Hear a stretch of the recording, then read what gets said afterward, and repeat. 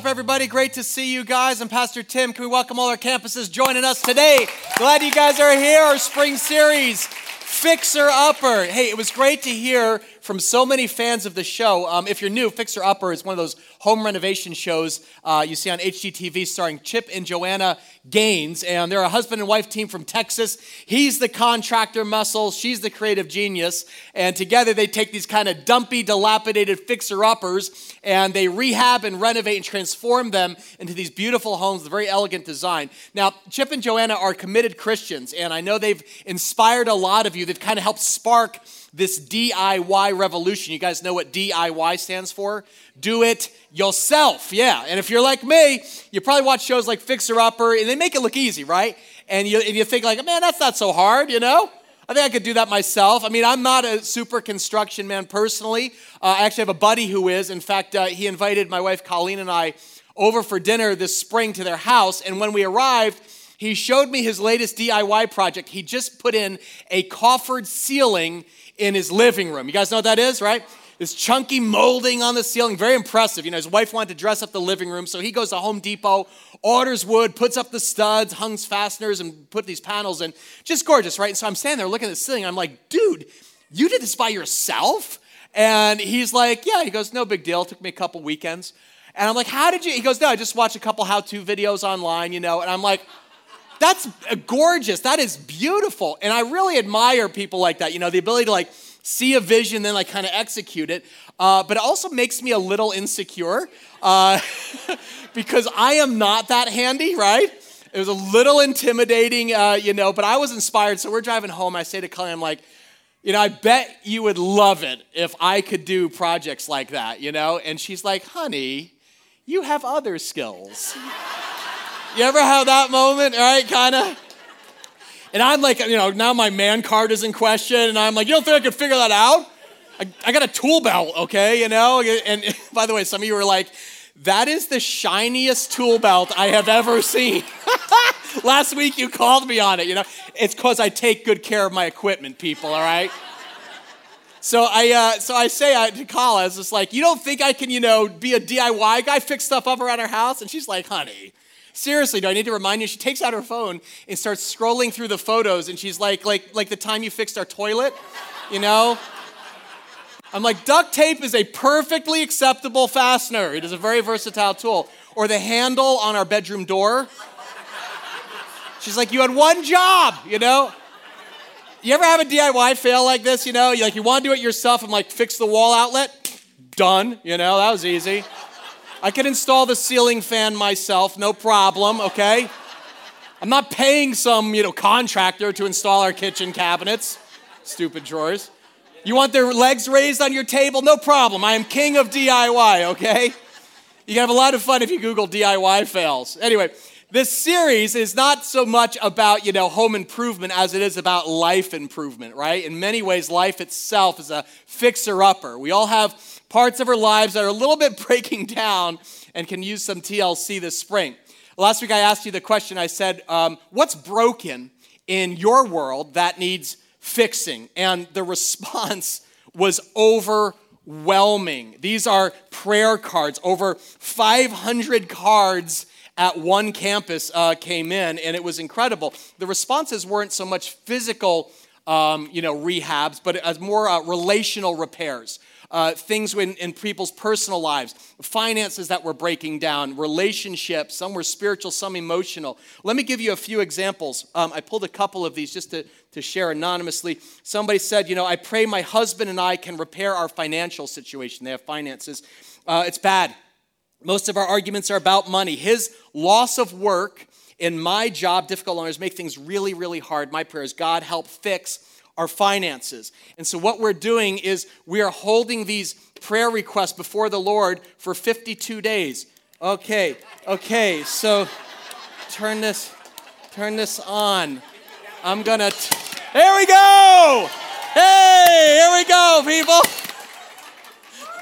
Thank you so much for your support. This is a safety nail gun, okay? Again, you know, all joking aside, these are serious matters, right? Good luck getting back on the topic here, right? Come on, you're like, he's gonna nail his hand. finances, right? We can all relate. Some of them were serious. This person put their friend's marriage. They said, last week our friends, we just found out they're considering divorce after 14 years, and they have an 8-year-old girl, and we're asking God for wisdom to minister to them, right? You hear the heart behind that. We all have people in our lives who maybe have some relational breakdowns, and you're sort of like, I want to pray, but I also want to help. We're going to hold that before the Lord. This, I assume, is a teacher. My burdens for the children of Patterson. Broken families, broken schools. Pray I'll have the opportunity to deepen my relationship with the kids and their families. Again, you hear the heart behind that, right? You look around and there's so much broken in our world. If it's not your personal world, you see things in our schools and our towns and the government. And I just want to thank you, for your vulnerability and your honesty. If you're new to Liquid, we try to talk about real life. And these are real life issues, but we believe we serve a real life God. And that he is interested, that he actually wants to get involved in these different burdens. So thank you for trusting our team with your prayer requests. We actually read every single one of these, and we are praying for each of you. And over the next 52 days, as one church, we're going to be asking the Lord. He is our master architect to really teach us, how do we rebuild these broken pieces of our world step by step? Because some of the situations, honestly, they're overwhelming, right? Like if your family is knee-deep in debt, like where do you begin digging out? If your family is, breaking down relationally, or you're a new widow, where's the blueprint for rebuilding your world? There's no human blueprint for life renovation, but there's a divine one. God gives us his word, the Bible, specifically the book of Nehemiah. We in this series are looking at the Old Testament book of Nehemiah to discover God's blueprint for rebuilding your world in 52 days. And if you're just joining us, I'd catch you up real quick. Nehemiah is not a superhero. He's not a king. He's just an ordinary, average, everyday guy who's going about his business one day when he hears some disturbing news. The wall of Jerusalem, we read, is broken down, and its gates have been burned with fire. So Jerusalem was the city of God. It was surrounded by a wall, probably taller than this, but it was in rubble. It was broken down. Why? Because we learned that Nebuchadnezzar, the king of the Babylonians, they sacked Jerusalem in 586 BC. They burned it to the ground. They destroyed their homes, and the wall had been broken for 140 years at this point. Why is that devastating news? Because it means the people are defenseless. They're vulnerable to attack. The enemies can pour in. And when Nehemiah hears this news, it kind of hits him emotionally. In verse 4, it says, when I heard these things, I sat down and what? Wept. So Jerusalem's broken, and it breaks his heart. Last week, Nehemiah's response taught us the foundational step in rebuilding a broken world. The question is, who does God use to change the world? God uses leaders who will sit down to cry, who are willing to face reality firmly in the face, open their heart, and actually let the pain in. I asked some of you to make this global. You're like, well, I didn't really have a personal problem, but what breaks your heart in our world? And the responses were so interesting. People said, human trafficking, right? Sexual slavery. I want to see that eradicated. Child abuse, racial injustice, the racial tensions. And what we acknowledge is that sometimes your biggest burden is the doorway to your biggest blessing.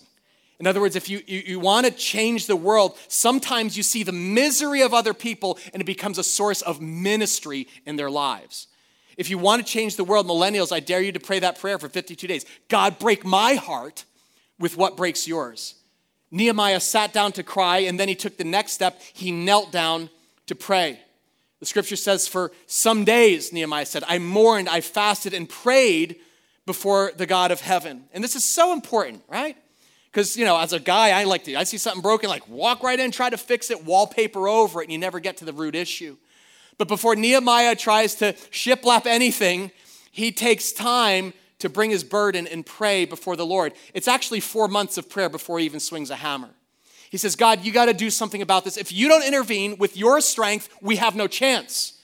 And so he prayed this very heartfelt prayer of confession, saying, God, come into the mess.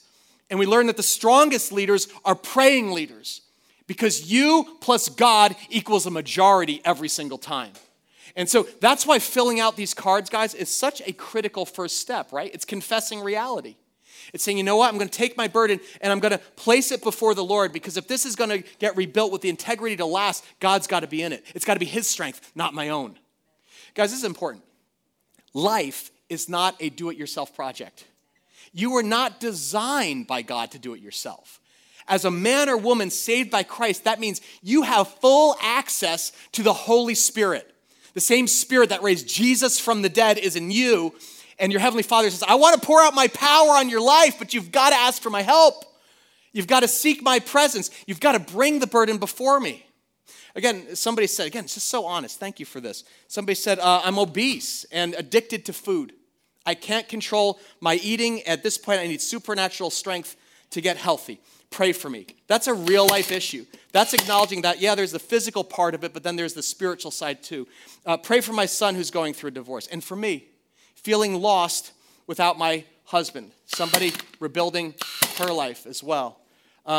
We are rebuilding my self-confidence in career after I had to quit my job to move to the U.S. with my husband. I'm starting from scratch again. This is a moment not to just get your resume ready, but to get down on your knees and invite the Lord to come and give you that supernatural guidance to rebuild your world. We're going to bring these requests before God for 52 days. That's how long it took Nehemiah to rebuild the wall of Jerusalem with the power of God behind him.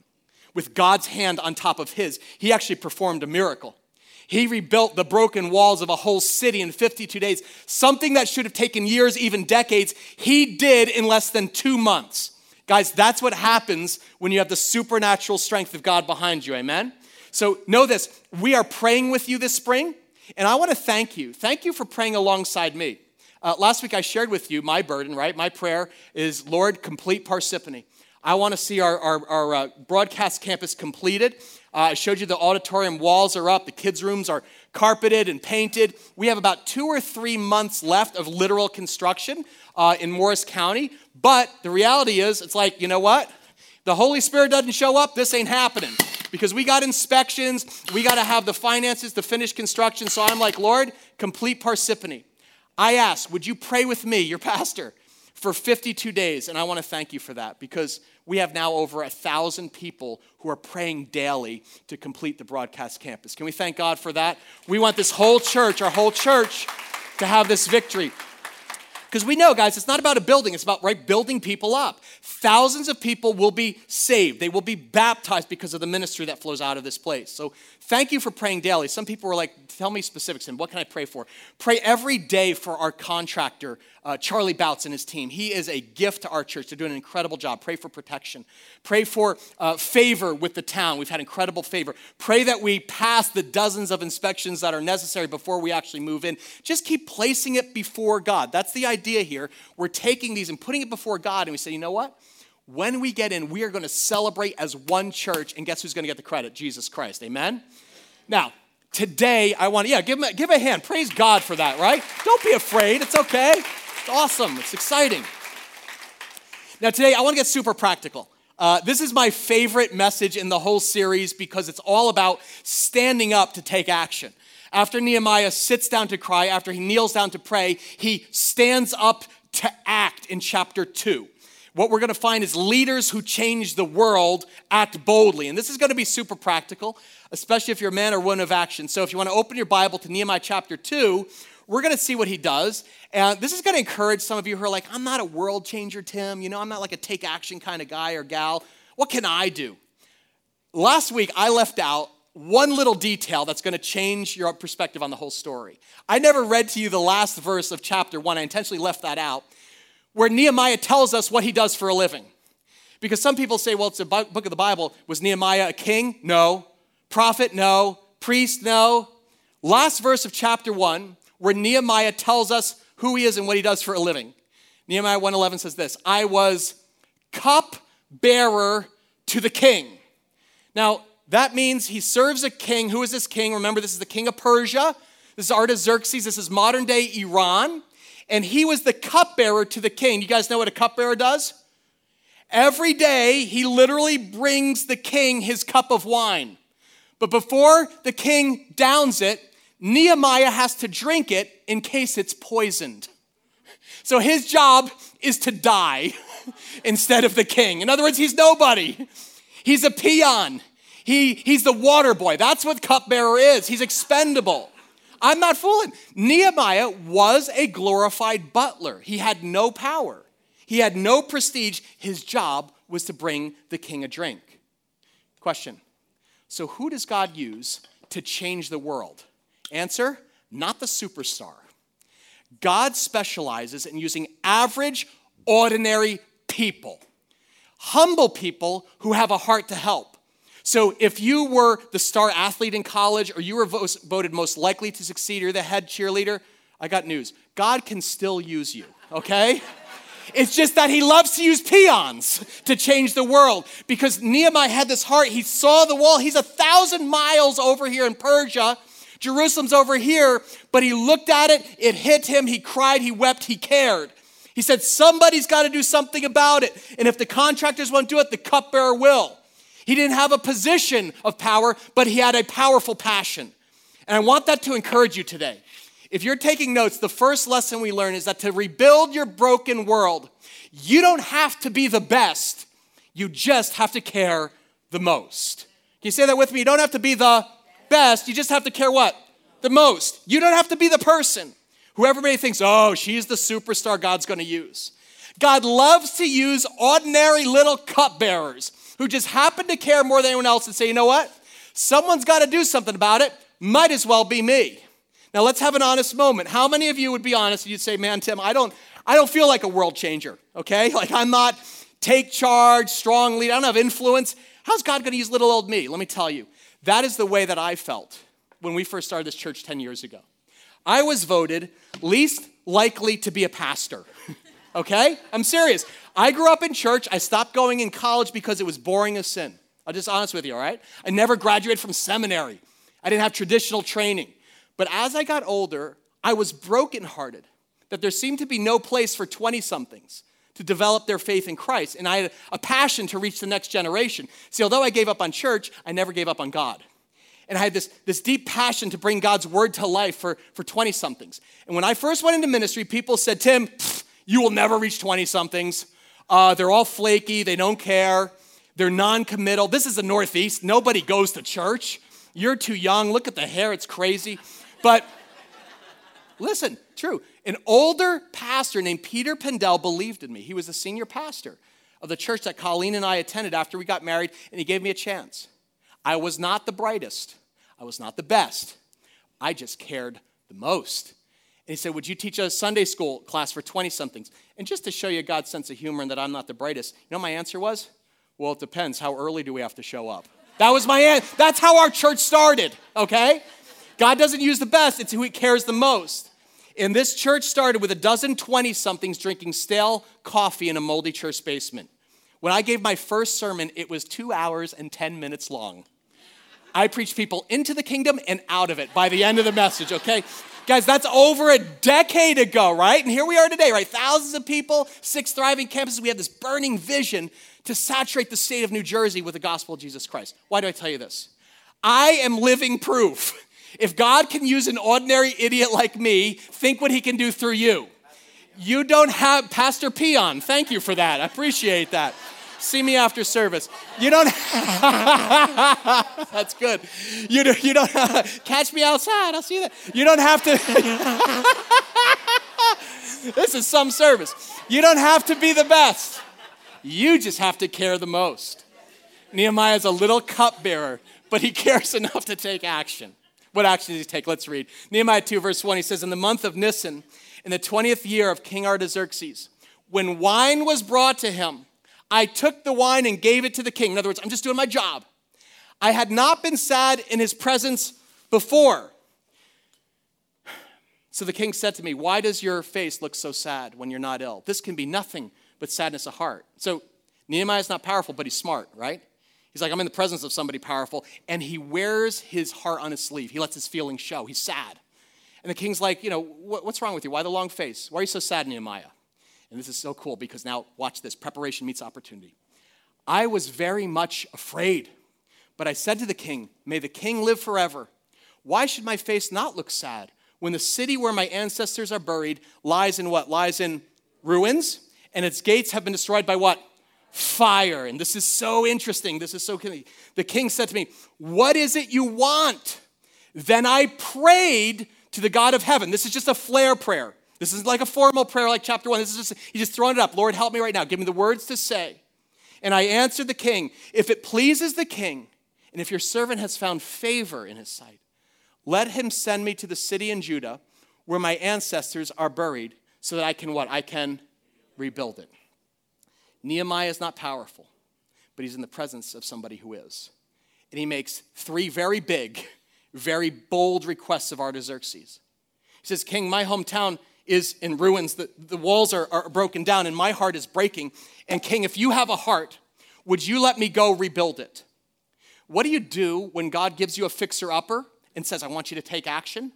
What does an ordinary change the world leader do? Her first action step is to define the vision clearly. Vision is just a fancy word for seeing beyond the broken problem to the preferred future that God has in store. Nehemiah's like, the wall of Jerusalem is broken down, but I have a vision. Right now, it's a down and outer. I see it as a fixer-upper. Once I'm done with it, man, we're going to rebuild this wall. It's going to be taller and stronger than ever. In fact, the people are going to be safe. Instead of Israel's enemies laughing at us, they're going to, okay, we're going to have to cut that one a little bit. They're going to look at this thing and say, get a real contractor in here. But our enemies, when we rebuild this thing, they're going to give credit to Yahweh, our God Almighty. Because even though we're little and we're small, we're going to do something that must be the Holy Spirit. So understand, Nehemiah defines for them, the king, this is what we're going to do. We're going to rebuild the walls. He could have said, I'm going to go to Jerusalem. I'm going to reform the school system. I'm going to get rid of corrupt politicians. I'm going to help the crime there. No. He's laser focused. He says, I got one task. We're going to rebuild this wall. We're going to die trying. Last week I asked you, what's broken in your world that needs fixing? This week I'm going to ask, what are you going to do about it? Better yet, what is God calling you to do about it? I want you to answer that question very clearly. Don't be general.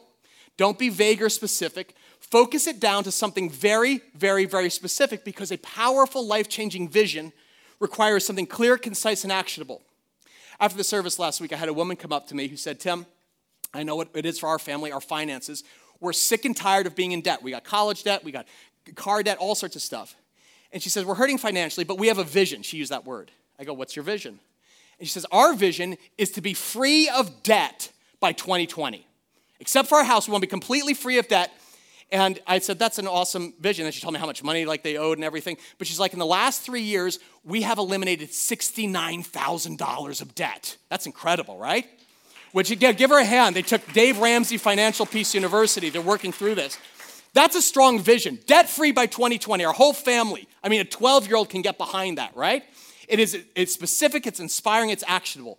What's God calling you to do about this? So don't just write, I want to help the poor. Whenever somebody says like that to me, like, Tim, I have this burden to help the poor, I ask questions. I say, like, which ones? And I remember the one guy said, I want to help kids. And I said, okay, poor kids. And I said, where? And he said, in the inner city. I said, okay, urban poverty, what kind of kids? And he said, kids without parents. I said, okay, kids living in the inner city who only have one parent. Yeah, mainly fatherless kids. Okay, why? They need mentors in their life. I said, so you want to mentor them academically? And he's like, no, I'm not good at academics. I play sports. Okay, so you want to mentor an inner city kid in an after-school youth basketball league? And he's like, yes, I can do that. See, you can't help everybody, but you can help somebody, can't you? What is God calling you to do about this burden? What's the vision, the preferable picture of the future that God has placed in your mind? This is the secret, guys. Because if you can't define it, you can't do it. You can't do what you can't define. Nehemiah says, King, I want to rebuild the wall. He defines the vision clearly. And this is very powerful, guys. We're a vision-centric church, right? We have a very clear and compelling vision as a church. You see it on the lobby wall of our broadcast campus. The vision of Liquid Church is to, you can say with your eyes closed, saturate our state with the gospel of who? Jesus Christ, right? That definition drives all our decisions. Why? Because we're like, there's 9 million people in our home state, spread across 21 counties, and by God's grace, we're going to have a campus in every county. We have already decided our next campus is going to be in Jersey City. Because once the broadcast campus is completed, we're like a Hudson County campus is next. Why? Because if we want to reach our state, we have to reach our cities. Amen? Jersey City is the most diverse city in America. Do you know that? There's no dominant ethnic majority. There's actually 25% black, white, Latino, and Asian, all 25%. That drives us. If you can't define it, you can't do it. And leaders who change the world define their vision clearly. So I'll give you an example. Let's say your burden is rebuilding your life after the divorce. Okay, that's a good goal, right? You're starting over. I get that. Don't write a vision statement where it's like, I want to move on with my life. What does that mean? Right? It's not clear. It's not specific. What specifically is God calling you to do next? Here's a specific vision statement. I'm going to take a grief recovery class and do personal counseling for 6 months before I start dating again. That is clear. That's measurable. That's healthy. That's focused. Here's a weak vision. The schools in my town suck. Right? Pray God makes them better. How? What is God calling you to do? Here's a strong vision. I'm going to run for the school board next fall. I'm going to get the signatures this spring. I'm going to start my campaign this summer, and I'm going to run for school board next fall. That is clear. That's compelling. It's action-oriented. I can get behind that. It's a laser-focused goal. See, you can't do, guys, what you cannot define. And Nehemiah shows us that men and women who change their world, they define their vision clearly. That's the first step of action. The second thing that leader does is he makes plans carefully. You've probably heard the old saying, if you fail to plan, you should plan to what? Fail. Nehemiah says, here's what I'm going to do, the vision. Here's how I'm going to do it, the plans. Look at verse 6. This is so cool. 3 things. He says, then the king, with the queen sitting beside him, asked me, hey, how long is your journey going to take? And when will you get back? It pleased the king to send me, so I set a time. So Nehemiah had thought through the calendar.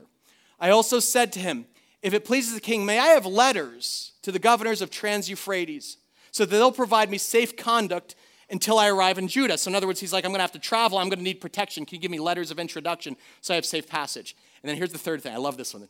And by the way, king, one other thing. May I have a letter to Asaph, keeper of the royal park? This is the forest. So he will give me what? Timber to make beams for the gates of the citadel by the temple, and for the city wall, and for the residence that I will occupy. So the king's like, Nehemiah, why do you have such a sad face? He's like, the walls are broken down. He's like, well, what do you want to do? He goes, I want to go rebuild the walls. He says, well, what do you need? He goes, your wood. Right? He's like, I don't have the resources. I need someone a little bit richer than me who actually has access to a forest. Anybody you know, King? Could I actually have some of the royal timber to go build the walls of God's city? This is a pagan king who doesn't honor God. And the king says yes to this. This is the power. Give Nehemiah this, right? He's a little cupbearer, but he's a man with a plan, right? God moves when your planning meets opportunity. He knew exactly how much wood he would need. See, people who change their world, who change history, define the vision clearly, and then they make plans very carefully. I sometimes hear Christians say, Tim, planning doesn't seem very spiritual. That's like one of the dumbest things you could say, I'll have people come up to me and say, Tim, you know what, you make, when you speak, it's like it's so effortless. You always know what you're going to say next. How do you do that? I practice all week long. Do you know how long it takes me to prepare a 40-minute message? 25 hours of practice to talk to you for 40 minutes. Why? Because I have a passion for the Word of God to change your life. I believe this can change your life. This is my burden. And so I don't get up here to preach and write it in my notes until it's written on my heart. And I let that out to you, and I find the more I plan, the more impact that God has. Why? Because God is a God of organization and not chaos. He honors careful planning when it's a godly vision. So let me give you an example. Somebody wrote on their card, they said human trafficking. They want to end, sexual slavery in their lifetime. Here's the problem with that. That burden, it's a good burden. It's so big, though, it's paralyzing. If you write down on your to-do list, like, okay, Monday morning, get coffee at Starbucks, end slavery. What are you going to do? Nothing, right? It's not specific enough, okay? Here's a question you can ask yourself that will change your life. This is how I think every day. This will change your life. What's my next step? Can you say that? What's my next step? This is liberating. You can do this. Ask, what is the next smallest step that I can take? So if you wrote, human trafficking, your next step may be like, I just want to find out if there's anyone in my area who's already doing something about it. And then you find out that International Justice Mission. And you call the rep who's local and say, hey, can I take you out for lunch? And you prepare a few questions, how did they get involved in that? What was that transition like? And you start interviewing them. And then your next step may be like process it with a friend or a mentor. What's the next small step you can take? Because nobody changes the world all at once. You change the world one step at a time. You just identify the next step and you do it. This is what Nehemiah shows us. And this week, I'm going to ask yourself this question. What is your next step tomorrow, Monday morning, that you could take? That woman who got rid of $69,000 in debt over the last 3 years, she's like, I've got this goal of being debt-free, our whole family, by 2020. And I knew I was going to talk about this week. I said, what's your plan? Like, how are you doing that? And she showed me her Instagram account. It's under our debt-free story, public. And she said, so we signed up to take Financial Peace University, and we're doing baby steps with Dave Ramsey. We put $1,000 cash in our emergency fund, and now we are using the debt snowball to pay off our bills. That's baby step number 2. And then she goes, watch this. And she showed me her picture. Look at the caption, Flashback Friday. To the time we mailed in our last car payment exactly 1 year ago. My smile says it all, and I hope everyone on this journey continues to smile and work. And then she writes this, we now use our car as an Uber to bring in extra income to our household. That's a woman with a plan right there, amen? She's going to get there. Give them a hand. That whole family, they're going to actually achieve this. They're going to dig out. They got a lot left to go. But in 3 years, they retired $69,000 of debt. How? Baby step, baby step, baby step on the journey to being a debt-free family. Question for you. What's your next step that you could take this spring? One person wrote, pray for my marriage that I may be humble enough to ask for help. I thought that is a godly prayer. Don't be afraid to ask for help. Did you notice Nehemiah was not afraid? He's like, King, I'm just a peon cupbearer, but I know you got a forest. I need some help. He realized, I'm not going to rebuild these walls, even though it's a godly goal. I need a pagan king to help me. So let's say your next step is you wrote your relationship, it's a fixer-upper. Your next step may be just to ask our church for help. If you're engaged and you're like, we want to go into marriage eyes wide open, ask for help. Sign up for marriage mentoring. We will pair you with an older, godly couple who have some miles on the odometer who will walk with you and have a successful marriage in the early stage. If you're in the middle, you've hit a rough patch. We just graduated our first class of lay counselors. They are now trained to counsel with you one-on-one. Ask your campus leaders for help. And if you're like, man, my marriage is a major renovation, we have a list of Christian counselors who have been vetted at every campus. Have the humility to ask for help. That's what we're here for. What is your next step today? Nehemiah makes 1, 2, 3 bold requests. Give me time off.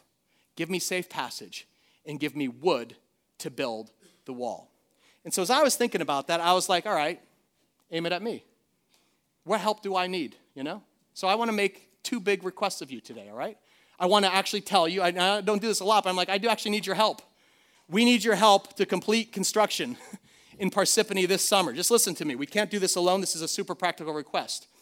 We need some of you to come out on a Saturday and help paint the wood walls. We literally need you to do this. We're having a work day in Parsippany on Saturday, June 10th from 9 a.m. to 12 noon, and we need your help to come paint. You probably have noticed from the photos of our new church, we are using a lot of shiplap. All over the place, okay? And this is kind of fun. If you look at it, you'll notice there's 4 different colors of wood.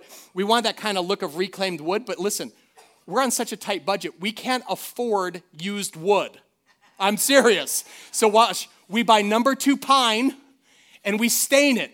And what we did is I put on Facebook, I blame you guys, I put all the colors on Facebook. Some of you voted, right? I was like, which color do you want us to use? And you all voted for I want that one, that one, that one, that one. So we just said, well, let's use them all. And it turned out beautifully, but we have hundreds of planks of wood that need to be stained for the auditorium and atrium. So I'm kind of putting out the bat signal to every campus. If you can come paint wood with me on Saturday morning, June 10th, that would be a huge help to get our church home built. No expertise necessary, okay? It literally, extending wood's like, and that's it. There's like nothing. You can do this. You got an old shirt like mine, just come with that, all right?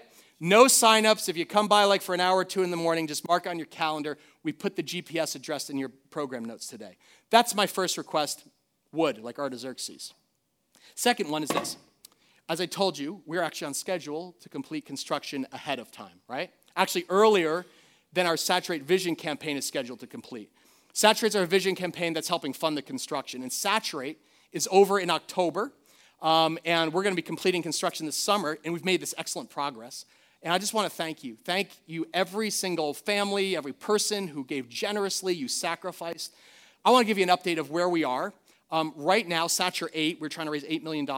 The total pledges and gifts that we've received are $8.6 million.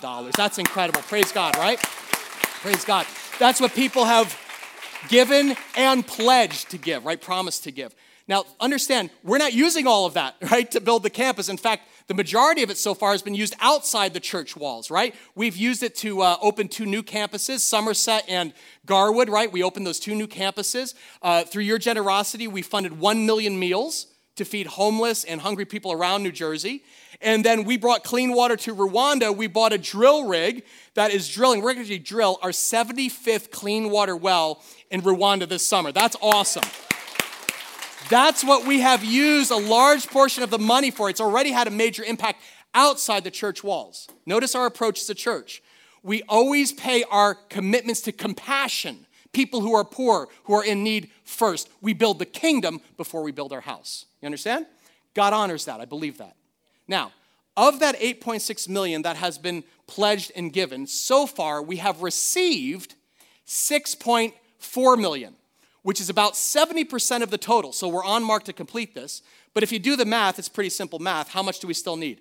8.6 minus 6.4, how many? 2.2 million. And I know 2.2 million sounds like a lot, but it's really not. In fact, let me show you. 2.2 million, you know how much it is? It's this much, right? That's all it is. It's just this, right? We're almost there, right? We're literally almost at the finish line. And I joke about that, but it's true, guys. It's like God's fingerprints are already on this. And I know he's going to complete it, but I want everyone to be involved, our whole church family. So here's what I'm asking you. Just be honest. Right now, your generosity has never been more critical. Like, just hear my heart on this, right? It's spring. We're moving into summer. Everyone goes on vacation. Right now, your faithful financial generosity will make the difference and get the ball into the end zone. Because we literally are like on, 10-yard line. So if you're in a position to complete your pledge this spring, please do. It will help us get across the finish line. Last month, I had a family come up to me. It was kind of cool. It was just kind of random in the lobby. And they said, hey, Tim, just so you know, I got the message. We pledged $20,000 back 2 years ago in October when we started Saturate. We gave 10 then, and we thought we'll give the other 10 at the end. But I understand the urgency. And so we kind of reshuffled our budget, for the summer, and we're actually just wrote a check for the $10,000 now because we want to forward that so we can get the ball in the end zone. Guys, can I just say, huge impact. That is such a gift, guys. We are literally finishing construction, and it helps with our cash flow. So if you made a pledge, you made a promise to give, I just ask you to consider completing that now. If you can, if possible, it will help us complete construction in Parsippany, all right? Secondly, if you're new, maybe you came to our church and you're like, what's Saturate? You may have come in the last 12 months and maybe you have found a home here. I just want to invite you to get involved. Like, this is an exciting moment, is it not? Right? Get on board with what God's doing and consider giving a special gift this spring to help complete construction. Notice on the offering envelope, you'll always see it says regular offering. And then there's a box that says Saturate, okay? That's the vision campaign. You can find it on the website. And if you've come like over the last, 1 or 2 years and Liquid's now home to you, awesome. Praise God for his timing. I actually believe that God may have brought you for such a time as this. God may have brought your family because we're opening this new campus and there's ministries we can't even think of yet. But God may use you to get us across that finish line so we move in together. We're going to have a special needs gym. It's going to ripple out into the community, guys. We're going to have live HD broadcasts, and now all our campuses will be on the same page on Sunday. So we'd love for you to join our family and help get across the finish line together. Let me read to you an encouraging email I got last week. This is just so cool. It's about a dad. It's from a dad who's new to Liquid. He said, Tim, although I've only been attending Liquid for the last 10 months, I really look forward to each Sunday with my son. The weekly message, the volunteer opportunities, and the small groups really have made an incredibly positive impact on my life. We've been looking for a church that would help me develop a personal relationship with Jesus Christ and one that would help me keep God as the first priority in my life. I have found that in Liquid. I want to thank your team for all that you do. In addition to the weekly offering that I give online, I want to make a gift of $10,000 to help complete the broadcast campus. They've been coming 10 months. Please let me know how to make the donation as it started prior to me attending Liquid on a weekly basis. Can I tell you how much that encourages me? Not because I love buildings. I love building people up. I love seeing their faith come alive. This is a single dad and his son who are coming here, and now they found a relationship with Christ. They have a heart to help. They're like, the church, you guys treat me like family, and now I want to be part of the family DIY project. Guys, we're not building a parking lot. We're building the house of God, and we need every family in our church sacrificing and invested in this vision, amen? So if you're new to our church, jump on board, okay? Just make a gift. Where there's vision, God always gives provision, amen? So I'm asking you. Last week I asked you, would you pray with me for 52 days? That's number one, most important thing. Secondly, I'm asking you, would you serve on a Saturday? Help me stain some boards. And third, I'm asking you to give generously. And by God's grace, we will complete this vision together and see Jesus Christ get the glory, amen? Nehemiah, he makes these three big requests. Look what God does. Last verse 8 and 9. And because the gracious hand of my God was what? On me. The king granted my request. He said yes. So I went to the governors of Trans-Euphrates. I gave them the king's letters. And watch this. The king also sent army officers and cavalry with me. In other words, Nehemiah didn't just get money. He didn't just get materials. He got a military escort. This is the king of Persia. This is modern day Iran against the people of God. He devoted financial, political, and military support to rebuild Jerusalem's wall. Do you know what that's called? Favor. The favor of God. There's no other way to explain this. That's the gracious hand of God on a leader. Guys, when we started this church 10 years ago, I was just a dumb kid with a burden to start a church that reached the next generation. And you know what? We didn't have a building. We didn't have money. I wasn't the brightest. I wasn't the best. But have this, I cared the most. I still do. I know what God is calling us to do. So I took the next step and the step after that. And here we all are together. 10 years later, on the 10-yard line, about to move into this broadcast campus that'll leave a legacy well after we're gone for generations to come. So let me ask you, what's God calling you to do? Because what he can do through a little cupbearer, he can do through you as well. What's it going to take? What are you going to commit to today? Bring your burden to God. What step are you going to take Monday morning? If you have the courage to act on the vision, God has the power to complete it. Amen? Father God, I thank you for all the burdens that we're holding. These are sacred, God. We're literally putting them before your throne, God. We know that the house of God is made of the people of God. These are our hearts, God. And so, Holy Spirit, I am asking you to place and ignite a fire in every man and woman and family as part of this church. Father God, praise God for our sister who's leading her family out of debt. God, I pray for the resurrection power of Christ on marriages that need a reboot. Father God, I'm praying for people who are restarting their careers. Father, would you open doors that only the gracious hand of God can open? And Lord, we come before you as one family united. Would you complete your good work in Parsippany? Father God, give fuel to the vision. Give favor with the town officials. Father God, complete the funds that we need. You know what we need, Lord. You've never left us wanting. You're always right on time. So complete the good work. And God, we just ask humbly, would you give all the credit and glory to your Son, our Savior, Jesus Christ. It's in his name we pray. Everyone said? Amen. Amen. Amen.